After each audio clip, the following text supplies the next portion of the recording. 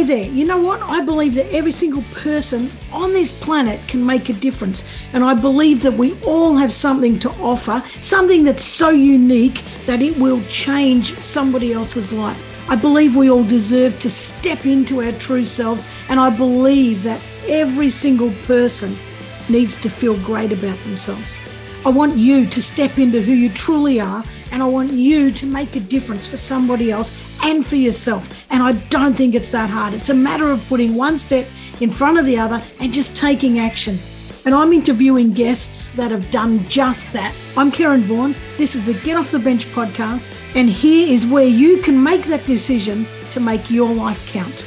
It all starts with you saying yes.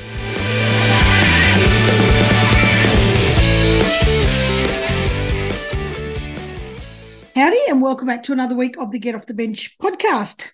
Are you an entrepreneur? Are you thinking about becoming an entrepreneur? Did you give up as an entrepreneur? There are so many questions that we could ask around this. Entrepreneurship is not easy, and sometimes we get stuck, and sometimes we are the bottleneck that is holding our business up. And this happens very often, so much so that my guest today, and I'm going to try and say his name, Laurent Notin. I hope I said that right. It's actually French, and I am really bloody lousy at French, and I should have paid way more attention when I was at school. Perhaps for most of us, we would say Laurent Notin. There's how we would look at his name and pronounce it, but that's not correct because he is French. He is a coach for entrepreneurs, and this podcast is fantastic because he gives you so many nuggets. He also says it's not easy being an entrepreneur. You've got to have grit, you've got to have resilience, you've got to be able to get back up, when it goes wrong, and you've got to be able to pivot and adapt and all those things, and you've got to be strong enough to ask for help when you need it, which is something that we don't do because we live in a society that tells us it's weak when we ask for help. And as an entrepreneur, egos can be so big. But anyway, today's conversation is really good. We get into a lot of that, and I hope you enjoy it. Here we go. Welcome, Laurent. How's that? Hello. Hey, good one. Yeah. we were just talking off air, and I was trying to pronounce Laurent's name. I think let me have a crack at it. Laurent Notin. No, I don't think I'm anywhere near it. It's okay. Don't worry. I'm used to it. It's fine. I've been living abroad for 23 years outside France, so I'm used to it. So how do you say it properly? Laurent. Yeah, there you go. Laurent. No. I am trying, but I'm not very good at French. I didn't do well at French at school. We all had to learn it, and I wasn't very good at all. Only, parlez-vous français. That was about all I learned. And that then, if someone answered me, I didn't know what to say back to them. So, I didn't know that you had to learn French in Australia. This is so far away. Yeah, we did. I think now it's a choice, but when I was younger, it was French or German, and we had to learn one or the other. So okay. I didn't do very well at either. So I was only too interested in playing my guitar. So, it failed me, but I did have a good music career. So lucky I didn't go to France or Germany, but I'm sure music transverse. What do they say? It glides across all the Yes. languages, but I don't know the word I'm trying to say. Anyway, welcome. It's great to have you here. Thank you. I'm very happy to be here, Kerry. That's fantastic. And at the moment, you're in Finland, and Yes. You are a coach. Well, you coach entrepreneurs to get unstuck and stop being the bottleneck in their business. Which I'm fascinated to get right into that soon because I see it all the time, and sometimes I can be my own bottleneck. So, and you're a French national, 23 years in Southeast Asia, and now living in Norway, you experience burnout, you do CrossFit. Like there's such a fascinating story sitting under that. So how did you get to where you are now, and why all the countries and everything else? Are you a runaway? Uh, that's interesting. And nobody has ever asked me a question like that. And Not am kidding. I? I think I left France because I had the opportunity. I followed my ex-partner back then. That was like 23 years ago. And I just finished my military service, and it was the last year of mandatory military service in France. And then I wasn't mature. I was going to job interviews, but I was failing miserably all of them. I didn't know what I wanted to do. It was like it was yeah, I don't think I was like in a great place, Yeah. in my head. Yeah. And I think that came as an opportunity, yeah, to flee something. Yeah. Yeah, yeah. Yeah. And so I went to Laos 23 years ago. That was on the 3rd of October, 1999. I still remember when I landed on the airport and the door opened. And Yeah. then I was, hit by the heat Yeah. in my face, and I could see all the mosquitoes. I was like, wow. And I loved it. I loved it from day one. It was totally, Laos at that time, back in 1999, was like underdeveloped. Yeah. Uh, but so I started for the first week, didn't do anything, just get acquainted with everything, Yeah. I guess, the new life. We were living at, people's home. They were very, it was a couple, and they were very nice to accommodate us for a week. Yeah. And then after a week, I started contacting the French companies I knew were in Laos, to which I sent my CV before leaving. And the first one I contacted was a market research agency, very small market research agency. I went there for a job interview, and they hired me on the spot. But they Wow. paid me like, yeah, but I had to. They said, we can hire you. It's okay, but we're gonna pay you $250 a month, US dollars a month. And I Wow. was like, okay, let's do it. I didn't really care about the money because my partner was making enough for us to be enjoying a very comfortable life in Laos. Yeah. So again, like back 23 years ago, it was very, very cheap Yeah. being Yeah. there. And so I said, okay, I need to start working, I need to do something. And so I chose the experience. And then what happened is, a year after I started working with them, I was kind of a project manager. They decided to move to Cambodia. So it was a couple, but the owners were a couple, because they found more opportunities in Cambodia. Laos it's a very small country, it's landlocked. And so they're like, okay, we're gonna move to Cambodia. We need someone to run the company, and it's you. Wow. Like, well, okay. I was 24 at that time. Wow. 24, still not very mature, you know. And because I was the person they would trust the most, Yeah. they didn't trust me. They would trust the most among everybody, all the other staff, all the other staff were locals. Yeah. And so they gave me the keys of the company, and I started managing the company. And again, loved it from the day one. It was kind of a wow. But I realized that later on, that on the moment, I didn't realize the impact it would have on me. Yeah. But thinking about it later on, this was like a key turning point in my life. Yeah. And it was I just enjoyed it. I just From that day, I just enjoy running a company and all the stuff that comes with it, which I'm sure we're gonna talk about. Yeah. And then I did that for 4 years, three or no, sorry, 3 more years. Then I went to work for a friend of mine in a we had a company, and I helped him like develop his company.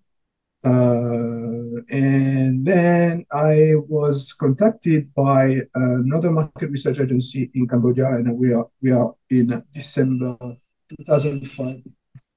Sorry. That's okay. If they did that. Oh, sorry. So I forgot to put it on mute. Please That's edit all that right. part. So We're yeah, all gone. we're back in December 2005. And he sent me an email. So this is a market research agency saying, hey, I've lost my research director. Do you want the job? Wow. And it was in Cambodia. And I was like, I've been in Laos for 6.5 years. I was starting coming into circles. I was like, yeah, sure. And so we moved to Cambodia. I moved first in February 2006. My ex-partner and our kids, because we had two kids, they moved in July of the same year. And I worked for this company for 8 years, and it was amazing. Like when Wow. I went there, I moved from research director, but nearly immediately I was kind of the unofficial director of the company, and I grew the company from when I came. We were doing like maybe I think something around 700K revenue, which was not bad. When I left, I was at 1.3 million with 50 staff, very positive cash flow. Because when I came, there were a lot of debts. Yeah. It was amazing. 8 years, Wow. fantastic years where I learned a lot about how to run a company. Like it was not my company, but it's when you work for entrepreneurs, because the owners were real entrepreneurs. They give you the keys and they say, okay, go on. Oh, by the way, I don't have any money. So, you know, just do your thing. And it was great. And then I moved to the regional director, because the company had offices in Vietnam, Cambodia, and Laos. Moved to the regional director, went to Vietnam, and then I spent like the 10 worst months of my life there, which turned into a burnout. That was in 2014. I resigned, went back to Cambodia, started working for an advertising agency, same as the managing director. And this is the first time I tested entrepreneurship a little bit for myself, because I had shares in the business. Mm. And then I reached the age of 40, and I was like, I've always been surrounded by entrepreneurs. My best friends are entrepreneurs. And I had the virus in me, or the calling. I think entrepreneurship is a calling. Mm. And it was knocking on my door. I was like, I'm 40. If I don't do anything right now, I will never take the chance, right? Yeah. And so now that I decided that I would be an entrepreneur and start my own journey, I had to find out what it is that I wanted to do. And it took me another year of just thinking that, letting grow into me. And I remember back in August 2017, and I remember this story because I this is important. The day you start, your company was born. It's important because it relates to your purpose, to your why, which is something that is key when you're an entrepreneur. Yeah. And often tell entrepreneurs, go back to that moment, Yeah. because that is when everything started. And I woke up and I was at my parents' on vacation, and I woke up in the morning. I was like, I know, I found it. I'm going to be a coach, because it made just sense. Because I realized over the past, year of thinking, that what I enjoy the most is to help people. And I've always been like that. Yeah. And I enjoy, the training them. I enjoy mentoring them. I enjoy coaching them. I enjoy advising them. I enjoy the sparkles in their eyes Yeah. when they learn new things, when they have a breakthrough, and they're going to change something. They're going to get better. This is the best reward. I'm sure you know what I'm talking about, Yeah. Yeah. because you're a mentor yourself. Yeah.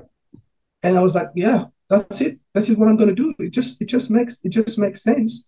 Yeah. And entrepreneurship, because this is a topic that I'm very familiar with. And so I decided to become a coach for entrepreneurs. I And love it. I love it. You've said a couple of things in there like that I'm interested in. sure. In particular, the I love you talking about your why, and I know what you mean. As soon as it hits you, you get it. You just know what it is. But when you're talking about burnout before, it sounds like a great, like there were so many opportunities. Can you do this? Can you do that? It was kind of like the stars just kept falling in your lap, to get you to where you are. And so many people I've spoken to on this podcast, when we say, how did you get there, they look back and they say, wow, all these things that happened that I didn't realize were stepping stones. When I look back, I can see that they were there for a purpose. But what caused the burnout? Because this is a really interesting thing, because entrepreneurs, go hard, because they've got so much invested in it, and it's their baby. And when you're talking about burnout, like what caused yours, and what do you think causes other people's?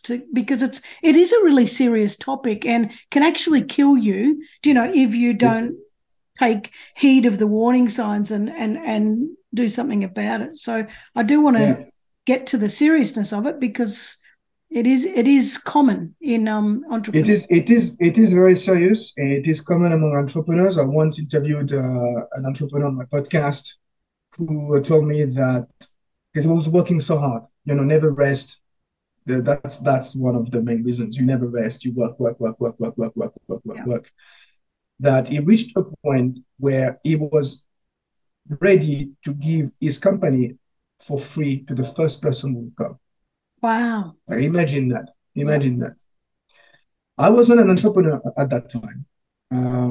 But what happened is that when I moved from Cambodia to Vietnam, I moved into an office in Vietnam that was not doing very well. And I knew that. So because it was not doing very well, and we had plans, that maybe I would have to close the company. And so my family stayed behind me in Cambodia. So I would travel back and forth between Vietnam and Cambodia. So I didn't have any support in Vietnam, number one. But, back then, I didn't realize that.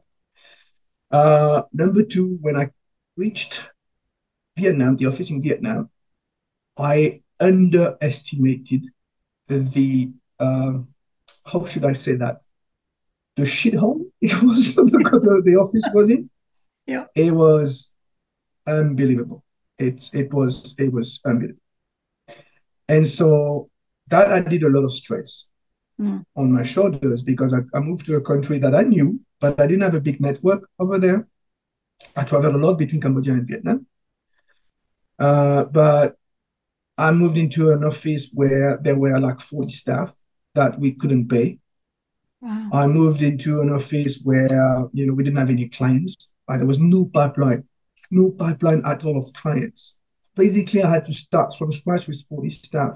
So when I moved to Vietnam, like I said, it was 40 staff. When I left 10 months after, I think we went down to 19 or 14.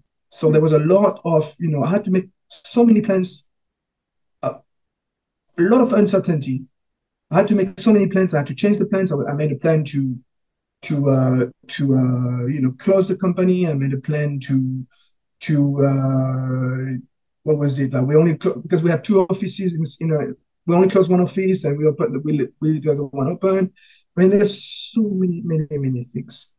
And I moved into an office. I didn't know the staff. So when you move there, you have to prove to those staff that you know what you're doing, and you're the leaders, and you have to act as a leader.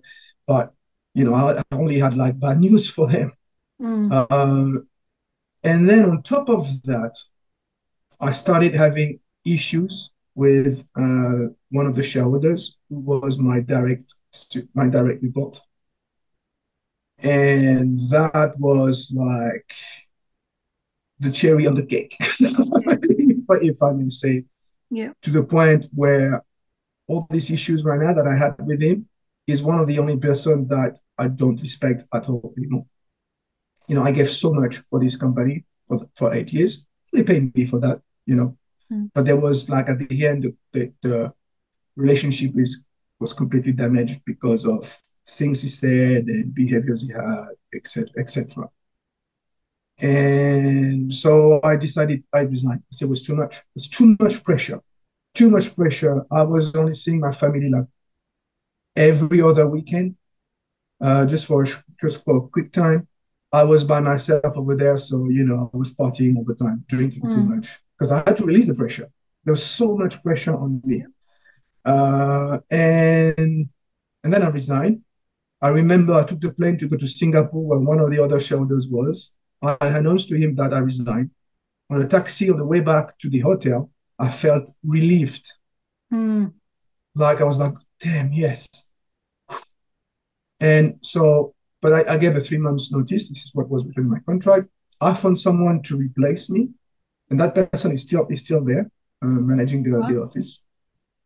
And then I moved to France for a month just to recover, but again without my family. And then I started my new position. And when I started my new position, so that the advertising agency, was something strange starting happening to me. I was like physically present. I knew I was physically present, but mentally I was not there. This is really weird to explain.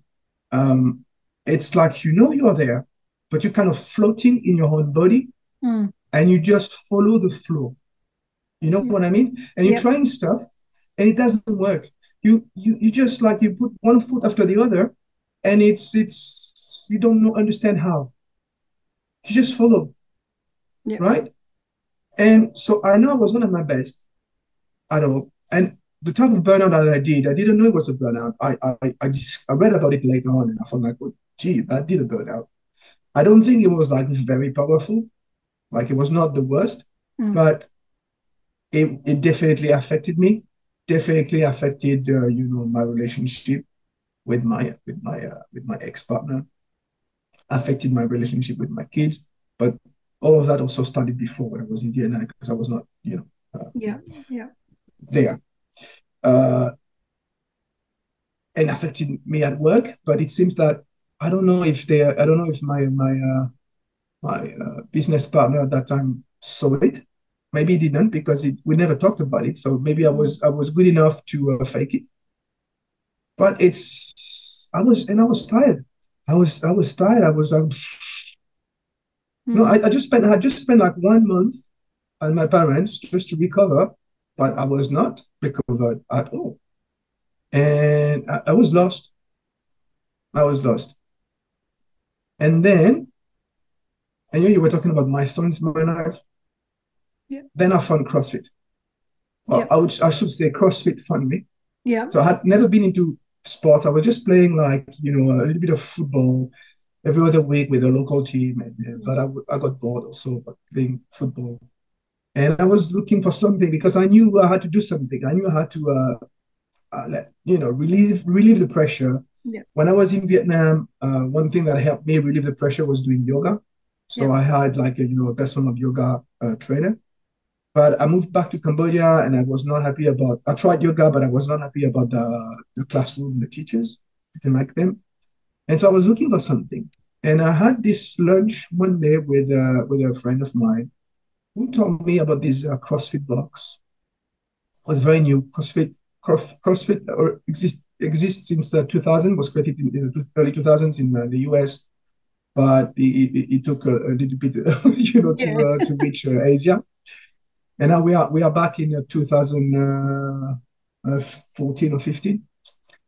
And he said, hey, you know what, you should try it. He explained to me what it was. I was like, oh, that's interesting. He said, you should try it because every Saturday morning, they do like a free session, just for like a discovery session for people to try it. And so I booked my time, went on the Saturday morning, did a very short workout. So I explained to you what it is. I did a very, very, very short workout. Like the workout right now, when I think about it, was just nothing compared to what I do now, 8 years after. It killed me because I was not in shape at all. But I remember I was on the floor, lying on the floor. I was like, damn, that's it. This is the sport I've looked for my entire life. And I am going to stick to it.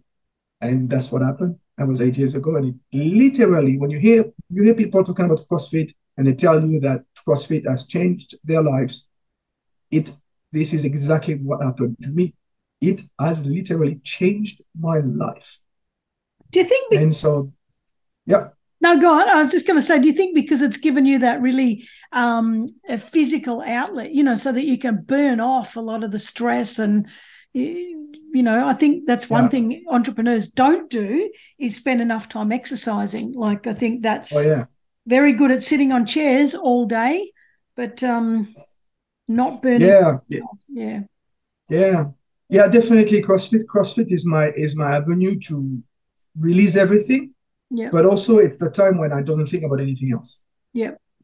And that's really important. I like to compare entrepreneurship with entrepreneurs with professional athletes. Yeah.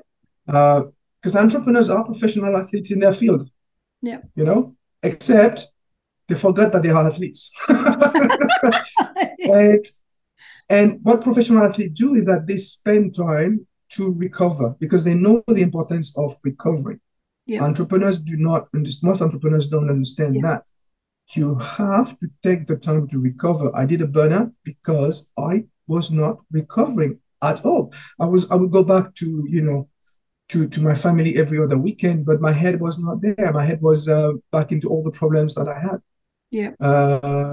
For example, I was doing a little bit of yoga, which helped, but that was not enough. I was partying, but partying was not the right avenue at all because I was drinking and I was not having, my diet was not good. I was not sleeping enough, so it added a lot of pressure on everything else. And that's the thing. But it's working out. It's sleeping. Sleeping is so damn important and so underrated. Yeah. Underrated. Sorry. It's your diet. So many entrepreneurs that I know, they don't eat enough or don't eat well because they're busy working. Yeah. They drink too much because they meet people, social. It's a social interactions. Yeah. Yeah. And of course they don't sleep. They don't sleep enough because they have long hours. But how long can you sustain that? Yep. A pace, until it's too late. Yeah. Until you may be in that situation, or what I was talking about my guest on the podcast who said, "Well, I'm going to give the business." What saved him is that he started taking care of himself, and that's the thing, that you have to take care of yourself. If you don't take care of yourself, how can you take care of others? How can you take care of the people who depend on you as the entrepreneur, the founder of your business? How can you take care of your company? How can you take care of your family? So when you are like work, busy all the time, you can't take care of all of that because you don't even give yourself time for yourself just to take a step back and just relax. You need to allow your brain, your mind to recover. It's like a muscle. Muscles grows when they recover. Yeah. Do the same with your mind. Let it recover. You need that time. Otherwise, your mind will go poof at one point.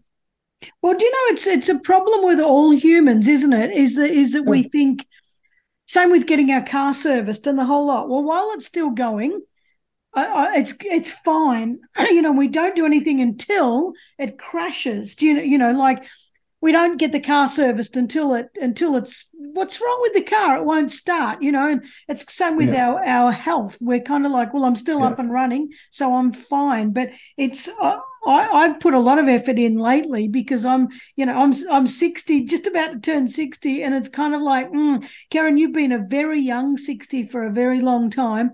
But every time you hit a decade, something else goes wrong, So I'm kind of I'm pushing my luck a little bit. So hitting this age, but it's it's a funny game. What do you think? When you talk about entrepreneurs being the bottleneck in their business, what's that?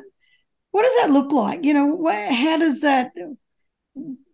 What are they doing when they're the bottleneck? How do they become the bottleneck? And then what impact does that have? How does it show up? Sure.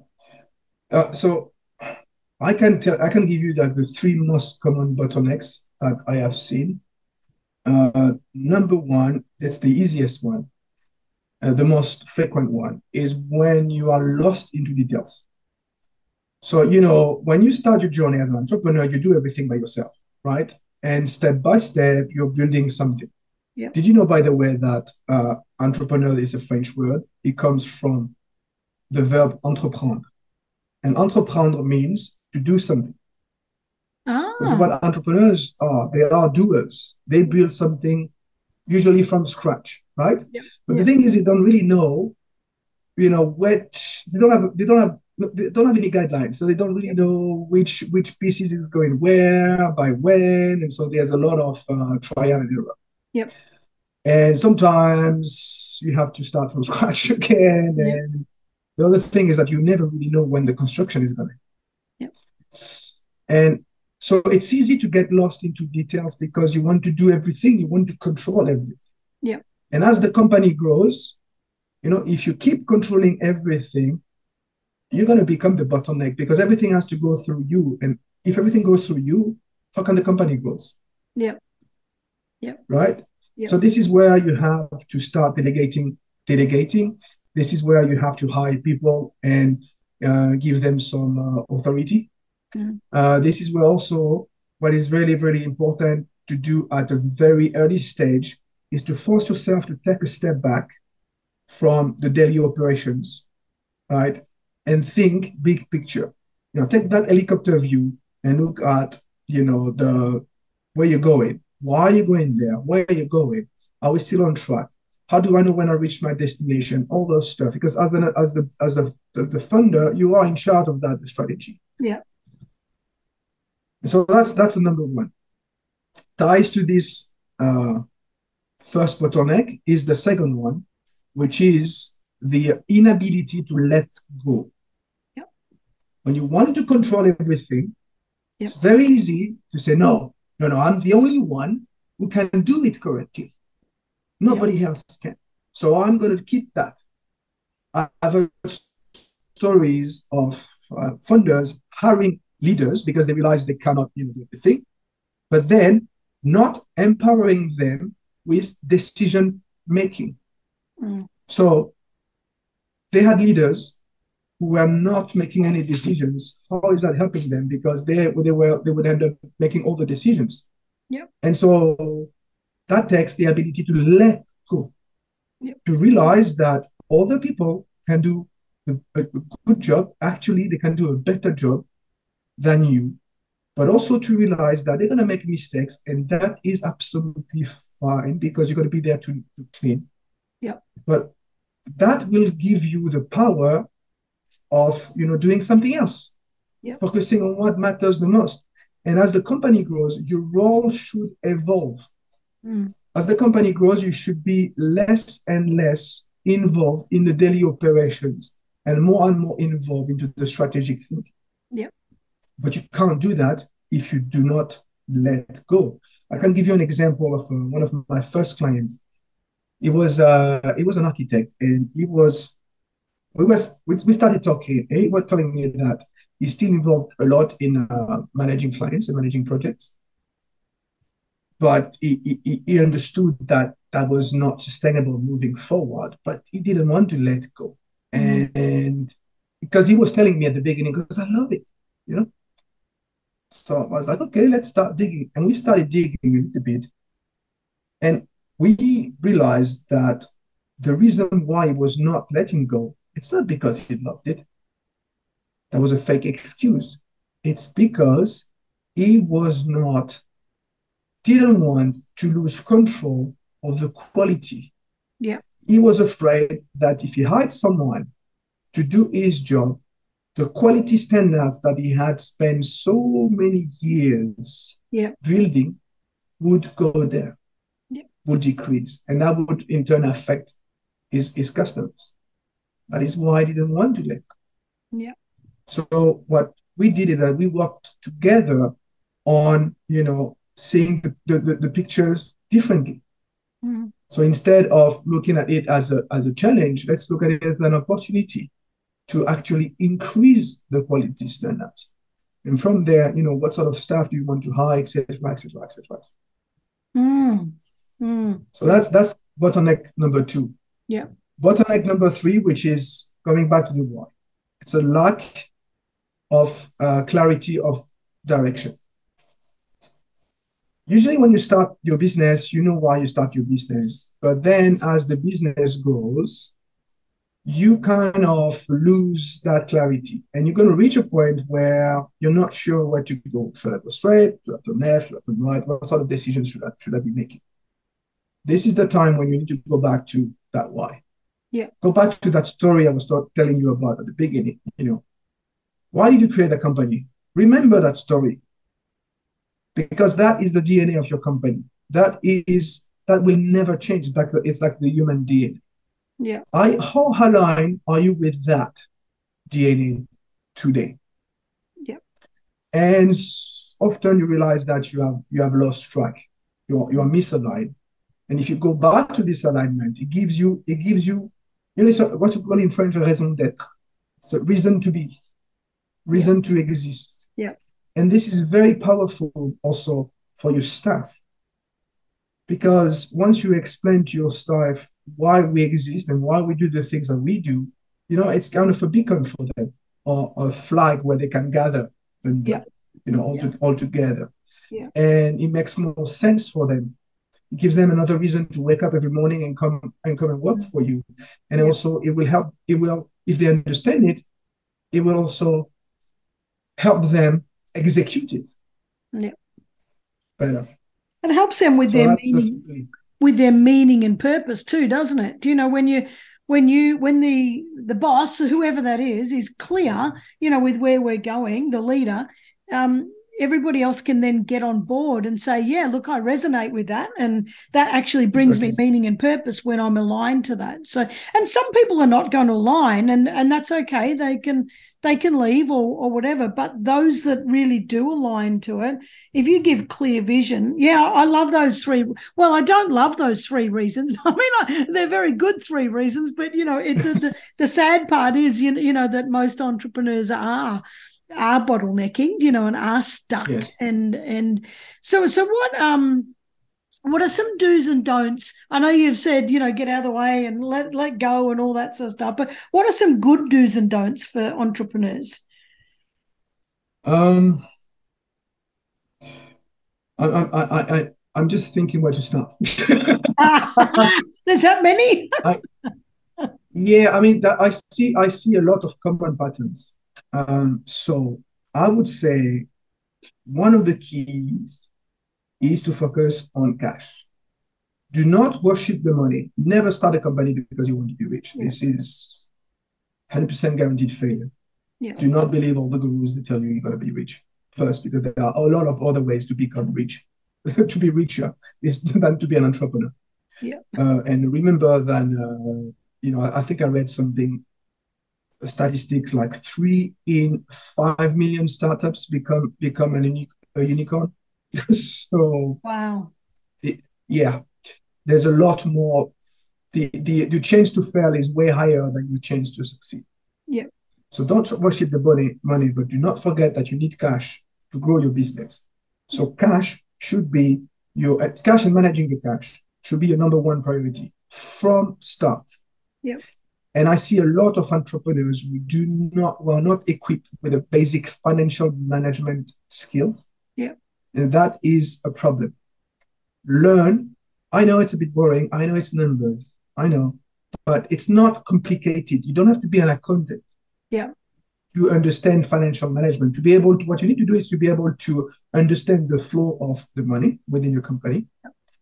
And be able to read some financial reports, like your income statement, for instance, so that you can make informed decisions. Yeah. Based on, your financial results. Yeah. So you should at least have like 3, I think, basic financial tools. One is your income statement, which I just mentioned. Another one is a budget. So many entrepreneurs don't make a budget, like an annual budget, which you should, continuously revisit, reviewed. And then you should also have like a cash flow forecast file. Yeah. Because cash flow is like real money in, money out, projected over a certain, number of weeks. Yeah. So I would say that's number one. I think the other thing that I see a lot is the lack of strategy. I was talking about the lack of clarity of direction. Yeah. The clarity of direction it comes from the strategy, but if you don't have the why, if you're not clear with your why, you cannot build up a strategy. Yeah. And the strategy basically is, okay, I know why I'm doing that, and now it's where I'm going to go. What is it that I'm selling? Who am I selling it to? How I am going to sell the thing that I sell to the people that I sell it to, and how do I know that I've reached my destination, that I am successful? Right? That strategy, as the main head of the business, you should be in charge of. But also, of course, you need to involve your staff because they are on the ground every day. Yeah. Right. And a lot of companies, a lot of entrepreneurs, either they don't have a strategy, or they don't communicate it to the staff. So the staff are also working blindfolded, basically. So the strategy is like, you wouldn't drive your car blindfolded, would you? Because it's too dangerous. Yeah. But no strategy is like driving your business blindfolded. Wow. So don't do it. What about solopreneurs? Because, you're talking a lot about running a company and you're looking after your staff and you want your staff to follow and, be invested and have buy-in and all that kind of stuff. What about solopreneurs? Like what's are they worse? Are they worse? Yeah, it's easier. Solopreneurs, I know I'm a solopreneur myself. Yeah, it's easier. It's easy to get the bottleneck in your business. But actually, that brings me to my next point, which is always surround yourself with people, right? Yeah. As a solopreneur, what I see a lot is that I hear a lot of entrepreneurs say, I am alone, I feel alone, I am isolated. No, you are not. You're not. Because one, you're not the only entrepreneurs. And trust me when I say you're not the only one with the same problems. Every entrepreneurs have the same issues. Every time I run a mastermind group, for instance, at the end of the first session, everybody is like, I ask for the key takeaways from the session. Most of the time, everybody is like, oh, well, my key takeaway is the fact that I just realized that I'm not the only one. The power of realizing that you're not by yourself. That's powerful. And that others share the same issue. It is very powerful. Yeah, yeah. And so you're not alone. As a solopreneur, you're not alone. So surround yourself with people, surround yourself with peers, surround yourself with mentors. You don't necessarily have to pay for mentors. You can ask people that you know. If you want to go to the extra miles, surround yourself with a business coach, someone that you will pay to make you accountable for your work. If you want to build something that goes behind you, and you move from the category from solopreneur to entrepreneurs, well, you need to hire people. Yeah. You need to hire the right people. Yeah.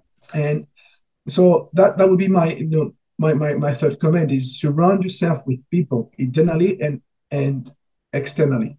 Very, very, very key to success. Every business is made of people. Cannot make it by yourself. Yeah. What else could I share? Maybe one is on sales. Yeah. Because I hear a lot of entrepreneurs saying, I'm not good at sales. I don't know how to sell. I've heard that too. Yes. I used to say that. Yeah. What change your mind? I just decided, I have to get some courage and I have to value myself. So once I did a bit of a stock take on myself and thought, well, what is it that I'm offering? And then I thought, wow, that is so valuable to the people buying it, which is facilitation and that. And it's like I was charging half the amount, and once I realized that, wait a minute, Karen, the value you're bringing to companies is way, way, way, way more than you would even charge at your top rate. Then it changed everything. I also had this sort of a mantra that I would say to myself, or I'd say it to other people, to people that this is what I'm offering. If you need it, well, let's talk.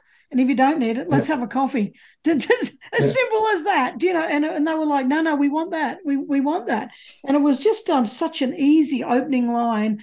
And sometimes it's just a coffee, and that's perfectly bloody fine. And I don't go out selling. I never go out selling. It's it was a shift in my own value. That's what it was that made me change. It's very interesting, because that's what I see also. It's not selling is not about selling. Entrepreneurs think they're not good at sales because they're not looking at sales the way they should be looking at. Yeah. And most of the time, they think that selling means convincing people. You don't have to convince anybody, because nobody cares. Yeah. Nobody cares about you. Yeah. What they care about is what's in it for them.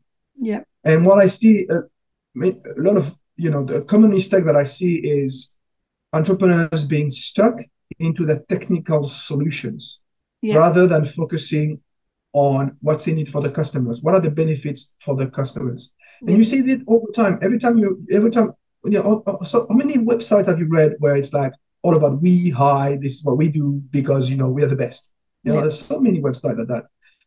But that's not what it is, selling. Selling is about you. You have this problem. We have the solution. Not, we have the solution to this problem. No, switch language from we to you. Yeah. That is key to selling. Yeah. So that would be the other most common mistake. I've realized that I've mixed the do's and don'ts together. So that's all right. It doesn't matter. It's funny you should say, talking about sales and that there, and what's your problem, and I've got a solution. On LinkedIn, I get that many people trying to tell me what problem I've got. I've got a solution to your problem, and I think to myself, I don't even have that bloody problem. Stop telling me I've got that problem, because I don't have it. It's I enjoy that block button, but anyway. I'm very quick fingers with that. So with your coaching, yes. you've woken up in France. I mean, now you live in Norway. Why did you move? Why did you? Finland. Oh, Finland. Why did you move to Finland? Oh, shit. Well, I'm sorry. I've been saying Norway the whole bloody time. Sorry about that. No, don't worry. I moved to Finland 3 years ago because I followed my new partner. Yeah. And so we met in Cambodia, and she wanted to go back to Europe, and me too. I was, after 20 years in Southeast Asia, I was fed up. Yeah. It was time to make a move, and so we decided to move to Finland because it made sense. Again, kind of made sense. Is it nice in Finland? So it's different. Yeah. Never been I there. needed. But yeah, it's a lovely country. They've just been elected for the 6th year in a row as the happiest country in the world. Wow. Yeah, I think it's because of the proximity. One of the reasons is because of the proximity to nature. Yeah, it's very easy. Helsinki is a small city. It's only like 150,000 people, I think. You got forests everywhere. Like in the middle of the city, you have a big forest, and then you go outside of Helsinki, and immediately you are surrounded by nature. A lot of forests, a lot of green spaces, a lot of lakes. I think they have like 188,000 lakes. Wow. And Finns love nature. A lot of most families, they have what they call like a mökki, which is like a summer cottage, where they all go to during summer. It's next to a lake. It's been in the family for generations. Sometimes you don't even have like water. Or for some mökkis don't even have like electricity. But there is that. I think there's also the sauna culture, which is really important here. You go to sauna, and then in winter you go to sauna, and then you dip into the frozen lake, which is amazing. Also, I think there's a lot of trust, maybe not a lot, but more trust than in other countries in the government. Yeah. Which is important. I pay tax here. I pay a lot of tax, but I kind of see where the money is going. Yeah. For instance, the society is very digitalized, and they put some, they put a lot of effort in developing the digitalization of the services, of the public services, which is great. I love it. So no, I've really enjoyed it so far.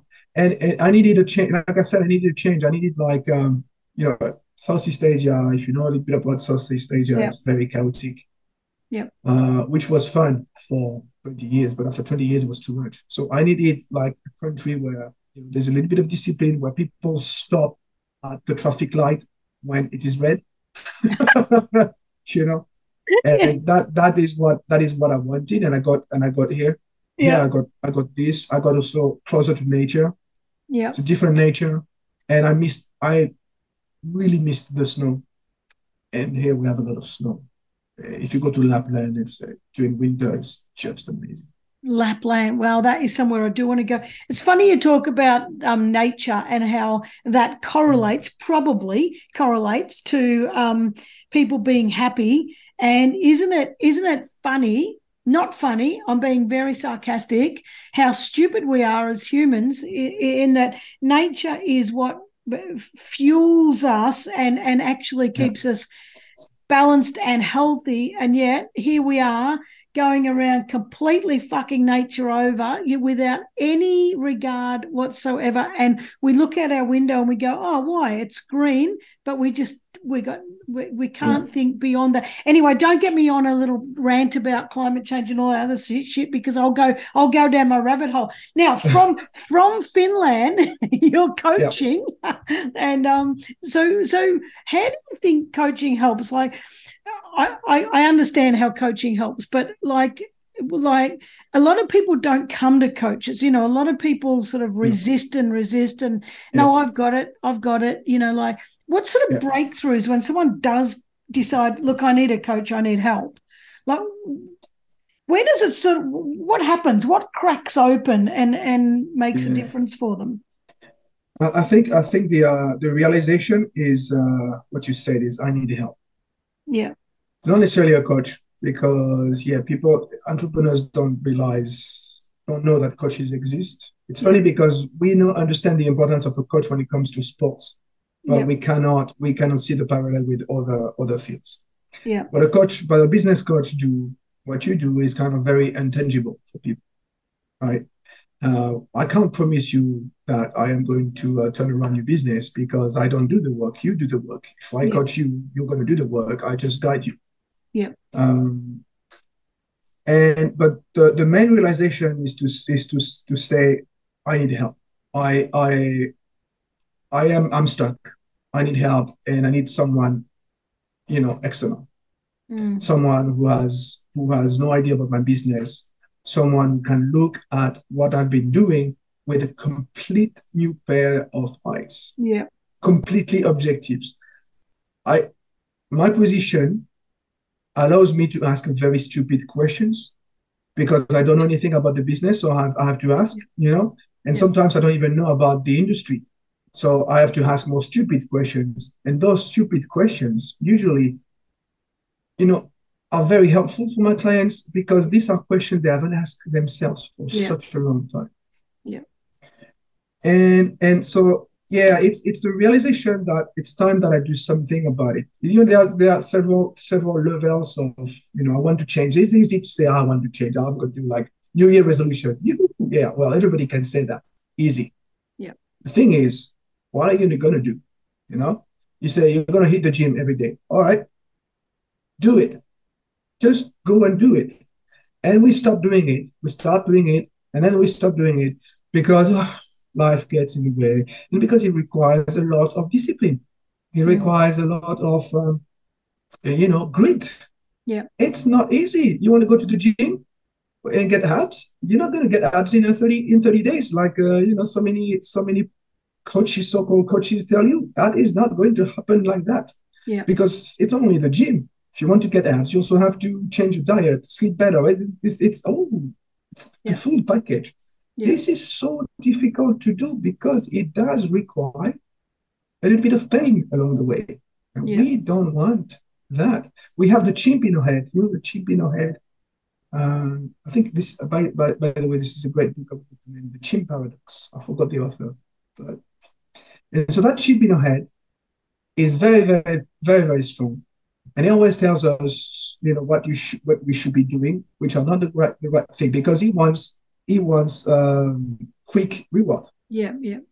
That's why we're so good at, using a mobile phone Yeah. and social media and stuff like that. That is why we don't go outside and walk.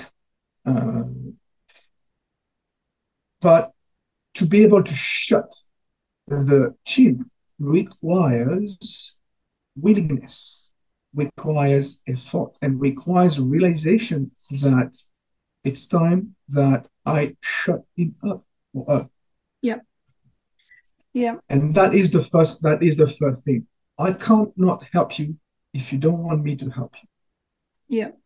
And it comes back to when you're talking about pain, we've developed a culture of seeing it as pain, or when we ask for help, it's a sign of weakness. Like if I have to ask for help, I'm going to look like a coward, I'm going to look weak, and that's going to give me pain because people are going to think bad things of me. And actually, what a stupid culture that is. Because if people love helping other people, like as a society, we love helping each other, but we don't ask for help. So when I think when somebody does reach that point of saying I need help, they really have reached that point where they're prepared to be vulnerable and prepared to actually ask for it. So but I think it takes a lot to get there. I really do think it takes a lot. It does, and entrepreneurs have big egos. Yep. That's one of the reasons they are successful. It's because they put their ego. Their ego drives them. But there is good ego and bad ego. Yeah. And entrepreneurs have a lot of bad egos, and where they're like, I know everything. I've done it, been there, done that. No need for your help. And it's interesting because yesterday I had a mastermind session, and one of the participants was talking about the things he would have done differently. Yeah. This guy went to a point where he thought about killing himself at one moment because of all the pressure he had, and he was going through like a really bad one. But he did not. Well, it was good for him. But he was telling to the other members of the group, he was saying that he was driven by his ego, and he wished he had someone like a coach or a board of directors, a peer, who would have told him, "Oh, well, hold on, this is a great idea, but what's your business plan to get there? And have you thought about this? And have you thought about that?" Rather, it was just going like, "Okay, I'm going to grow the business because, I'm going to look fabulous. I'm going to look good." And that's way of running the business. Fight back into him, and it's hard. Where he had to. It's hard because entrepreneurs are ideas people, and they like to come up with an idea and then galvanize it. Let's go, like that. But there's a part in the middle that's missing, and that is the discernment. That is discerning that idea and going back and forward with the idea and discerning it until you actually get something worth galvanizing. And it's the part that most entrepreneurs miss. And it's also like, if you've got someone who's discerning your idea, it's very easy to interpret that as, you don't like my idea, you're just trying to bring me down, you're just trying to steal my idea, you're just trying to, whatever. So we have a lot of negative thoughts around the discerners. But to be a successful entrepreneur, you actually need discerners around you, and you need to listen to what they've got to say. But well, I've absolutely loved this conversation. Now I'm going to ask you about, because this get off. Of course, this podcast is called Get Off the Bench. What advice would you give to others to? Well, I was going to say to follow their dreams, but maybe. No, I was going to say then to unstick themselves, but you've already sort of covered that. Okay, so we've got an entrepreneur, someone who's got a great idea, and they're about to launch into their entrepreneurial journey. What advice would you give them so that they don't end up in the shithole like everybody else? Well, they need to realize that they might end up in the shit, like a lot of the people, because that's the thing, is that a lot entrepreneurship is a mindset. Yeah. It starts in your head. So you have to be okay with the fact that there's a high chance. No, sorry. No, the chance that you will fail is 100%. And failure can have like different level, right? Yeah. You will make mistakes for sure. But what is important is your ability to get back up every time. Yeah. And you might be feeling down for a while. That is okay. It's fine, because sometimes you hit walls hard. Yeah. That is fine. They will knock you down for a while. But then get back up and, learn from it and start doing it again.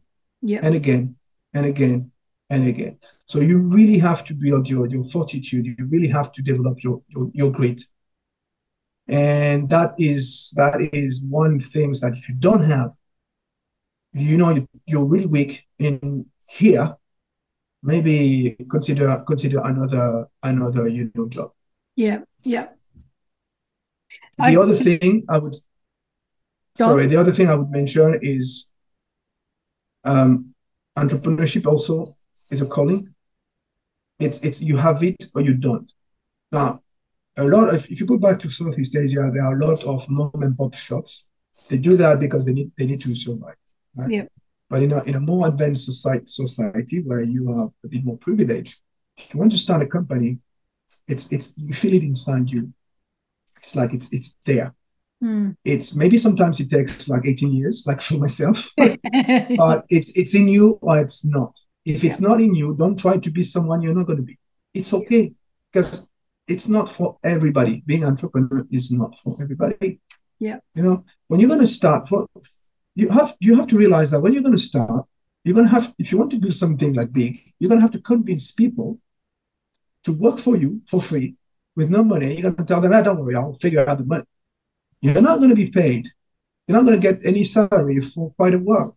You're going to even worse. You're going to you may put all your savings into the company. Yeah. And after a year, you realize that you have been nowhere. You have reached nowhere. You have no customer. You've lost all your money. That is really, really, really difficult. Yeah. You have to realize that not only you have to develop your mindset, but you also have to acquire like some technical skills. So I talked about like financial management, selling, but there are other skills that you need to be really good at. Yeah. You do pretty much everything as an entrepreneur. You have to learn so many things about so many stuff. Yeah. It is really difficult, really, really difficult. Yeah. And I know of people who have, one in particular, who mortgaged their house, sold their house and put it all into the business.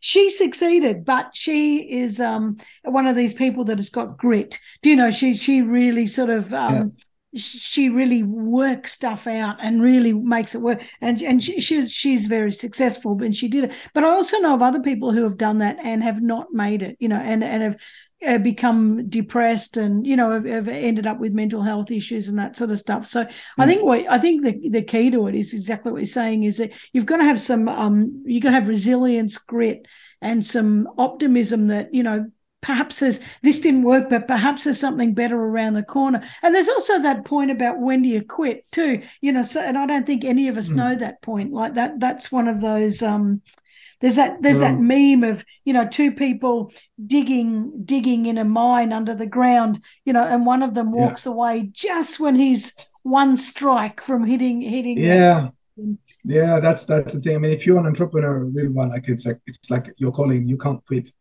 but you can do something else. You can pivot or whatever. The other thing I would say, and I've been thinking also while you were talking, is if you want to start something but you already have a job, for instance, don't quit your job.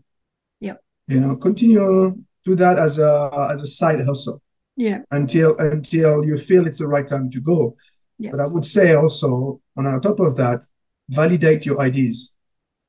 Right? Many startup funders what they do is like, oh, I've got this idea is going to change the world, and they fail because they don't have a go-to market. Yeah. They don't have a product market fit. Just because they didn't spend time, ego again, yeah. They didn't spend time validating their ideas. Yep. So an idea is good, but validate that idea among your potential customers, because you're going to learn a lot. And if you see that, the answer you receive are negative, don't go. Yeah. Do something else. Change your idea, pivot, whatever. Maybe the opportunity is not now. Maybe you're a bit early. Maybe you come later. Yeah. And that's where ego and vulnerability, which clash with each other, like let your ego go down and let your vulnerability come up. And, people say no, well, that's okay. I think we're all scared of failure. We're scared of rejection. We're scared of criticism, all of this sort of stuff. And as an entrepreneur, that's going to happen. It's absolutely going to happen. And it is. You just got to... You got to ride the wave, get on the wave and get dumped a few times and ride it when you're high. But it's well, I absolutely love this. So where can people find you? Sure. So the best way to reach out to me is on my website, laurentnotin.com, or on LinkedIn. Just look for my name, and I will answer you. And if you can't spell it because of his I love it. Your accent is beautiful. Probably people can't spell your accent, but it will be in the show notes anyway. So it's Thank you. Yeah, I have absolutely loved this. Laurent, it's been wonderful. Wonderful chatting with you, and thank you so much for joining us. Thank you, Gary. It was great. Thank you. See ya. Oh, guys, that was fantastic. There was a lot of gold nuggets in there, and well, not all happy either, because it is a hard bloody thing to be an entrepreneur. And a lot of people, I think, do think they might become an entrepreneur because I've got a great new idea and the world's going to love it. And it doesn't usually happen like that. So it's a great thing that there are coaches out there like, now I've got to say his name, Laurent Notin. Bloody hell, I'm terrible at bloody French. Well, I'm good at it in bloody. Anyway, it's we would say Laurent Notin, and that's how we would say it or spell it. However, with respect, it's not actually said like that because it's French, and he deserves for me to say it properly, but I can't. But anyway, what a fantastic conversation, and I don't know. I'm really thinking that if you're getting a coach.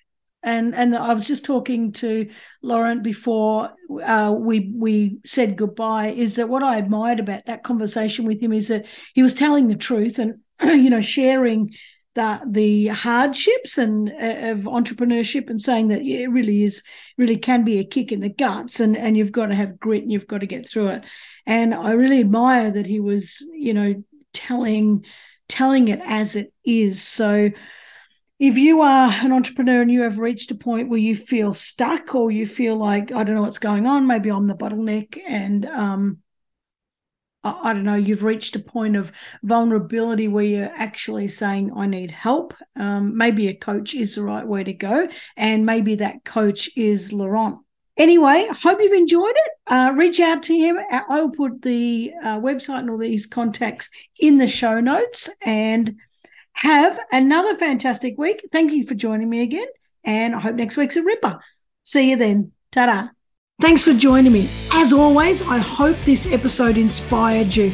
If you know somebody who's taken courageous action to create something that's making a difference for other people, let me know about it. Go to my website, karenvaughan.com, tinker around there, have a bit of a look, and send me a message. I can't wait to hear from you. And remember, you're worth it. Your unique talents and gifts need to be out in this world, and I'm so passionate about inspiring you to achieve that. So you've listened to this episode. Just say yes, make the decision, and put one foot in front of the other. See you next week.